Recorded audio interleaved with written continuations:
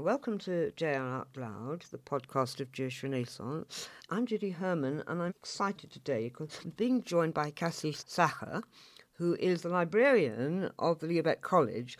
Who better to talk about this marvellous virtual tour we've had of the new exhibition at the British Library, Hebrew Manuscripts, Journeys of the Written Word. And journeys is the right word, as we're going to talk about now, aren't we? Yes, we are. Cassie, it's so sweet of you to join me here. Thank you. I think wherever you're coming from as the librarian of the Liabeck College has got to be a much more interesting place than from where I'm coming from. So tell me, what did you make of it? I mean, obviously there's the fact that it was online, but more to the point, as an exhibition. I mean, there were plus factors to it being online, I think, but let's talk about the exhibition as a whole first. I think what's really exciting is that they're showing things that they've never shown before at the British Library. And I think many have been to their permanent treasures collection, and they've got such rich Hebrew collections that they have absolutely fantastic things on display year round. But I think to see things that no one has ever seen before, and for me, there's always a little bit of tension about putting books under glass. But with material like this that is 1,000 years old, and even if it's only 500 years old, very few people are ever actually going to be able to handle it. Oh, wow, no. I mean, I can't imagine flipping the pages, can you? No, I think there are a couple of scholars who, have the credentials where genuinely for their research, they need to touch these things and look at these things. But for most of us, this is really the only opportunity that you'll get to do that. So to see things that people like Ilana Tan, the librarian there, and the people who've worked on this project have discovered and feel are important is wonderful. And I think there are two things that go hand in hand with that. One is the idea of a manuscript anyway, and the fact that this is something that another human being created, and that you can see their personality, their their decision-making processes, in what they've done with their quill or their reed on the parchment or the paper, and to be able to be, as people will be, physically close to this as the exhibition has actually opened, or will next week, I think is tremendously exciting, to be in the presence of great thinkers and human beings from the past, and for me, from the Jewish past, that's very exciting. Yeah, I tell you, there was just one plus factor in a way about it, us having an online private view, in that you could home in on things in a way you never could. So we could see them holding them, not under glass, and the close-ups were just fantastic. I was enchanted surprised by the amount of colour there was, given that these are Jewish manuscripts, and also by the influences, particularly from Islam and the Arabic world. I suppose I should know that they're there, but it did bring it home to me. There was a lot of actually figurative art, animals, even people. I was thrilled. I think, and what's really interesting about kind of especially medieval book culture is how much exchange there was between Jewish communities and their host communities. And you see that very strongly with illustration of manuscripts. And you see that in Sephardi manuscripts, there's much less imagery. It mostly follows the sort of surrounding culture of where you don't represent human beings. Whereas in the Ashkenazi world, there's much more representation of people and animals. And one of the things I loved, again, agreeing with you about what the pluses of being online, is that they'd animated some of the animals at the beginning. Yes, wasn't that wonderful? And for me, what they've done is there's a type of illustration called micrography, and it's only really found in Hebrew manuscripts, where the scribes they wrote in tiny, tiny Hebrew letters, and the tiny letters make the outline of the animals. And those were some of the illustrations that they chose to animate. And for me, those illustrations, even when they're still, are very much about living creatures and a sense of movement, and I think that animation really brought that to life, and it illustrated it beautifully. You know what you were saying about it being an Ashkenazi thing? You would have thought, wouldn't you, given the conveniencia, I can't pronounce it, but the meeting of Christianity and Islam and Judaism on the Iberian Peninsula, that the influence would have been there for Sephardi Jews to pick all that up, really. So I'm quite sort of surprised that it's not that way. I think you certainly have examples. There are some famous Sephardi Bibles where you see both. So the Cervera Bible and the Kennicott Bible, which is in Oxford, these lavishly illustrated Tanakhs, where you see both Islamic designs, clearly things where you say, yes, I saw that on holiday in Morocco, and but also animals and sometimes even direct illustrations of characters from Tanakh, Jonah and first. So you kind of see them unfolding together. And there was a Persian manuscript which they showed last night, where the illustration is very oriental, I think, for us. And if you compare it to other books from that time, what I was thinking about was how if you compare the illustrations and decoration you find in Jewish books or in Hebrew manuscripts with books from the surrounding culture, they are very, very similar. And there's sort of I think a couple of reasons. One is that the artists wouldn't necessarily sit down and kind of feel inspired and do whatever they wanted to do. They often used model books, so there already be pictures, or they copied from books that they had come across, or they used the surrounding culture. Yes. And so one of the reasons why things are so similar is that both Jewish and non-Jewish illustrators of manuscripts would be drawing from the architecture that they saw, from the textiles that had designs on, from the jewellery that they saw. So they draw from the common view. But we often think about, historically with the Jews kind of in their bubbles, in their ghettos, whatever you want to call it. But I think it's really interesting that there's a lot of, this is an area where there is actually a lot of exchange. I was going to say exactly that, and I was also going to say it's very exciting to find that rather than just being aesthetic, that we're here being aesthetic and doing the sharing thing, because I find that quite scary, the aesthetic bit. And it's lovely to see the humanity in this and the shared humanity. I really, that was the thing I took away from it the most, and that's why, again, you remember when I was saying to you before we met, that isn't it lovely that the British Library is not a Jewish emporium, so to speak. It's a terrible word, but you know what I'm saying. Not a Jewish place, and so people are not coming. They're seeing a Jewish exhibition, but in a non-Jewish environment, and so it's different from seeing to the Jewish Museum. And I think that comes over. That's part of what comes over. Maybe that's partly why it's lovely. Well, incidentally, I love sitting here looking at you who are genuine in a library. The number of times I have zoomed with people, and you wonder, have they carefully placed their books behind them? But you don't have to, do you? No, this is my office. You are in a Jewish environment with books behind you, and it's all kosher, literally. I was thinking along similar lines that one of the challenges I think the British Library faced mounting an exhibition like this is that the first thing is that Hebrew manuscripts are in Hebrew. And not only are they written in Hebrew characters, they're in so many different languages. So even if it's written in Hebrew characters, it might be in Judeo-Arabic, it might be in Yiddish, it might be in Aramaic, it might be in Persian, Judeo-Persian. And I think also the vast majority of Hebrew manuscripts are just pages and pages of text, and that can be very, very beautiful. But I think if you're inviting an audience that is incredibly broad, that is not Hebrew, even recognizers, let alone speakers or people who recognize the letters, I think you have a challenge of how to draw them in. And I think one way you do that is visually, and I think that's why they selected, very beautiful illustrated and illuminated manuscripts, because we all responded to those pictures. And I think we have an understanding that if this page is covered in gold, this is an important page. And I think the other thing is to connect to what you were saying earlier, is they choose things with wonderful narratives. And I think we heard Ilana Tan, the librarian, talking about how she was moved by the Maimonides autograph response. Yeah, let's talk about Maimonides. I mean, I'm glad he was at the end, wasn't he? Because he's a hero. It's always been my father adored the Guide to the Perplexed. My dad was a doctor and he had a copy in the surgery. That's lovely. So it's slightly worrying to think that a doctor might be perplexed, but maybe it's a good thing. And I've always wanted to go to Cordoba, even though he had to flee it. And, following in his footsteps would be an interesting thing to do, but just following a manuscript is really interesting too. So should we talk about him first, because he's up at the top of my list?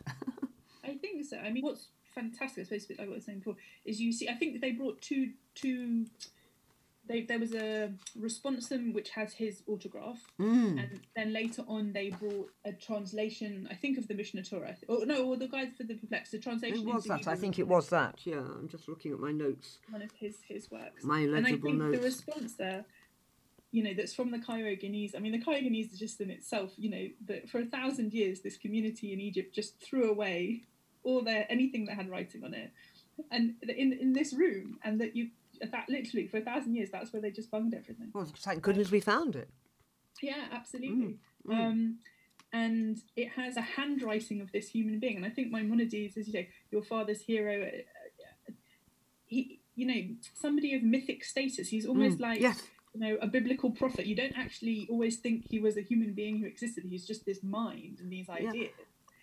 And yet here we have this little scrap of paper with not only his opinion but his handwriting. Yeah. On it. I think the other thing that's wonderful is just remembering his background, that he, you know, that he was able to move between the Moorish or Arabic world of Islam, which was obviously fighting Christians at that time, and the Jewish world, and any world he really wanted to, but also.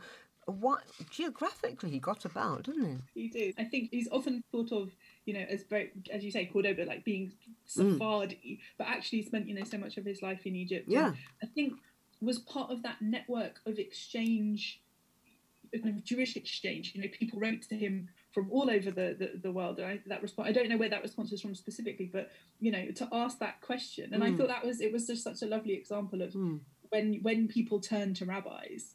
You know, this man says, I've made an oath not to teach these two girls. And you think, what happened? You know, what's the background here? Why, you know? And he's asking, but I think this was the wrong decision. How do I get out of this oath? Yeah, no, what's interesting there is you can almost imagine it as a modern Zoom session, ask the rabbi, can't you?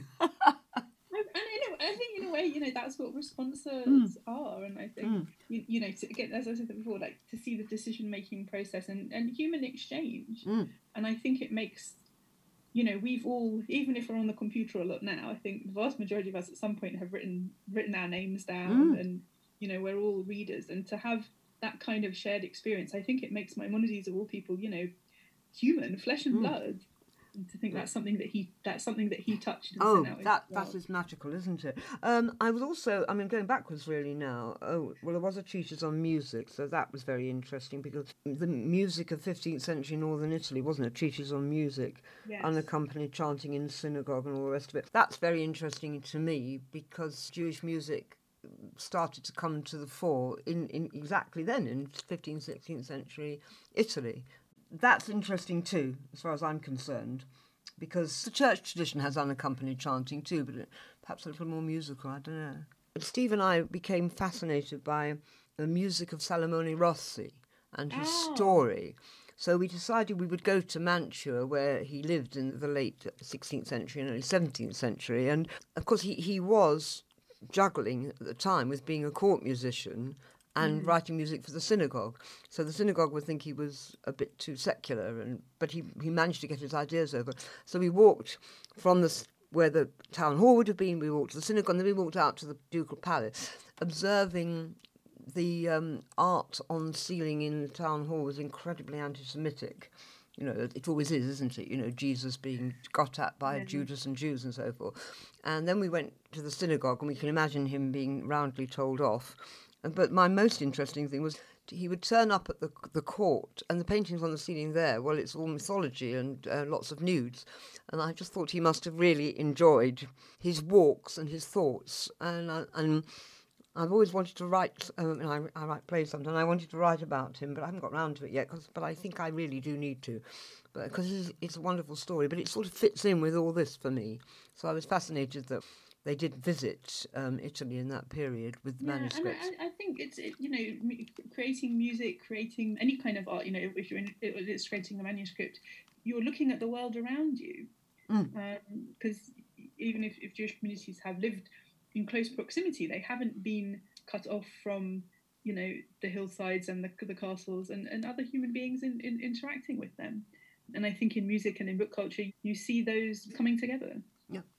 Absolutely. I think there are sort of common, I think, traditions of some kind of musical quality to reading out texts. But I mean, to see one of the books that they showed had the hand, and I can't quite remember the name of the system, but this beautiful idea that different parts, the hand is a map of the notes. Yeah. And because it was interesting also that there was the book of palmistry as well. And these two sort of things which, I don't know, for me are quite separate, but nonetheless, but one is kind of superstitious, although maybe, then also, was in a medical treatise, and I think people put more stock in. But this idea of the hand being a way you can map other things, whether it's music or the soul or the mind, was interesting that it occurred in two of the manuscripts that they showed. Yes, absolutely. Now, then I'm going backwards, as I said. I like science and scholarship because that idea, there's a chart showing the sky in different times and places, which is, we do that now, don't we? I mean, I'm not sure how accurate it was, but it's brilliant that they were doing that. It was just wonderful. And you see, it was that sort of beautiful, like kind of red and blue, almost like a spider's web with a gold in between. Absolutely gorgeous, yeah. Yeah, sorry. To see somebody's sense of the universe. Yes, exactly. And the 7 planets, because I hadn't found any more then. It's really special, because actually maybe it's more special that they had found 7 planets. Yeah. And now in lockdown we've had such clear skies, and I've been adoring and enjoying Jupiter and Venus and Mars and even Saturn. And I think they must have got about as far as that. Is that 7? I think so. I think so. Yeah. I think it's just, as you say, like we have our charts. We might have an app on our phone. I've got a thing that rotates. You can set it on the day and where the sky Yes, I've got a thing called Time and Date, which I absolutely love. It tells me exactly how high Venus is. I just have to, and where it is, and all I have to do is go to my compass point. This is very similar. Yeah, and I think it's wonderful to have that shared experience. Yes. I think sometimes our ancestors feel very far away, and actually we all look up at the night sky and we all try to navigate. And I think what's wonderful is that you can draw a line from their technology to ours. Yes. But we're ultimately trying to do the same things. We're trying to map those things and understand those things. And what's wonderful about these books is that because they've been closed for hundreds of years, they've preserved what's inside them, and we're able to access that information. Yeah, absolutely. I mean, I found it exciting and interesting, as you say, that connection, because I've always been one for historical novels or history altogether, and that's obviously my desperate attempt to bring the past alive. I was terribly excited, but I've always been excited by Richard III, but the whole recent thing, with finding the skeleton and finding it's for real, absolutely enthralled me. But this is it's almost more, isn't it? We sometimes, I don't know, I feel like one has lots of ideas about these things, and maybe even prejudices or stereotypes.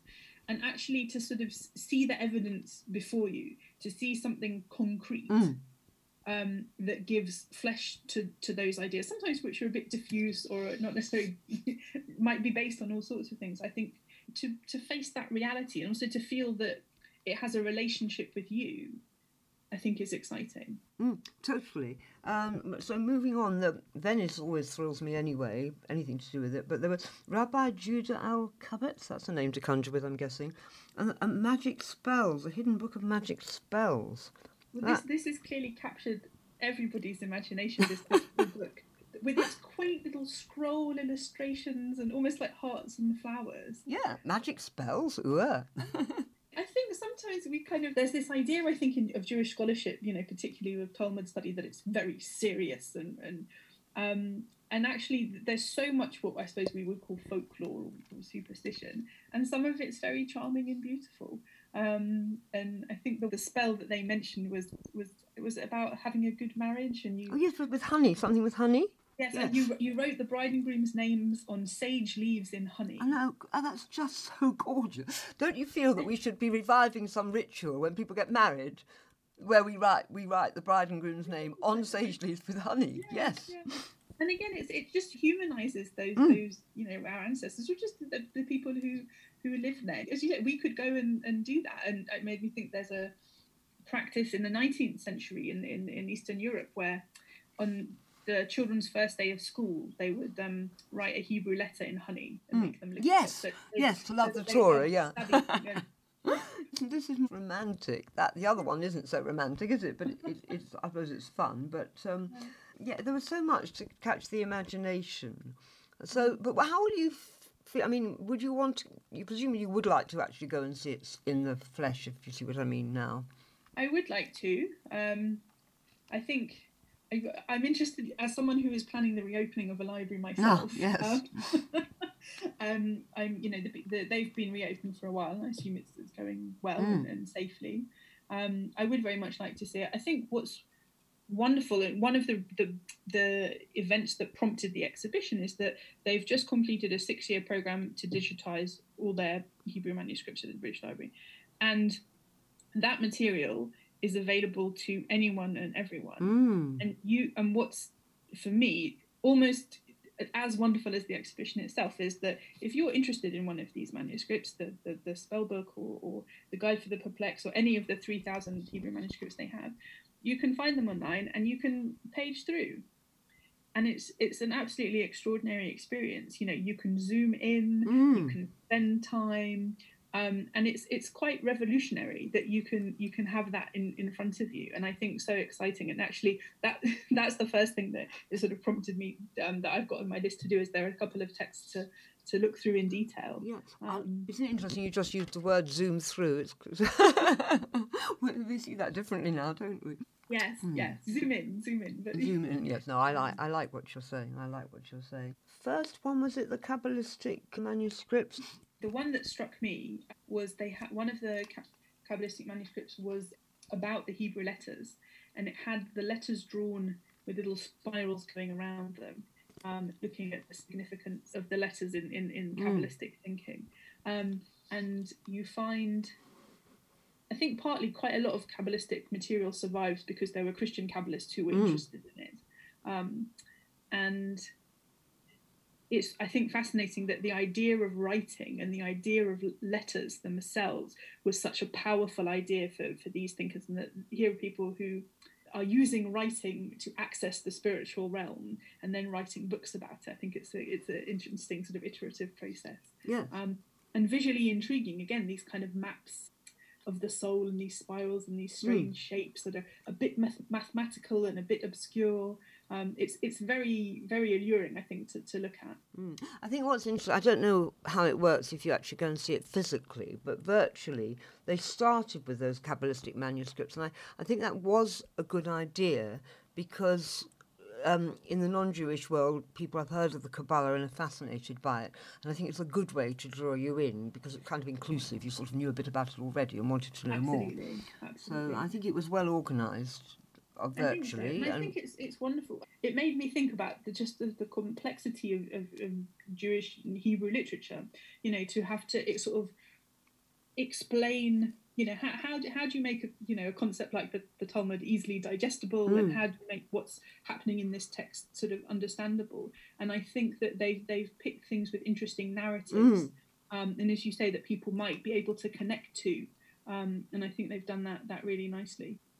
And what I quite liked actually is Ilana spoke a little bit about sometimes how the books had come to the British Library collection, and I think that's kind of always very fascinating. Who did it belong to? How did it survive? Yeah, absolutely. Yes, possession is interesting because then you imagine its journey, literally. Yeah, and they had some examples. They had some that she showed the marks of the censor. Sefer Atashvet, that's what she showed, I think, and Sefer, some writings from the 14th century, some commentaries. And what she showed was that they were written in kind of the 1300 and something, and she showed from 400 years later the marks of the censors in Italy who'd crossed out things, and it's this sort of, it meant, I don't know, I suppose irony that we know quite a lot of the provenance of these books because they were censored. If someone from the Catholic Church hadn't thought, I don't like this, I'm going to cross it out, I'm going to write the date I crossed it out on it, we would never have known that book made it to Italy, and It's sort of an interesting. Yeah, it's poignant, but as you say, it's ironic because they kind of didn't succeed. They kind of helped Yeah.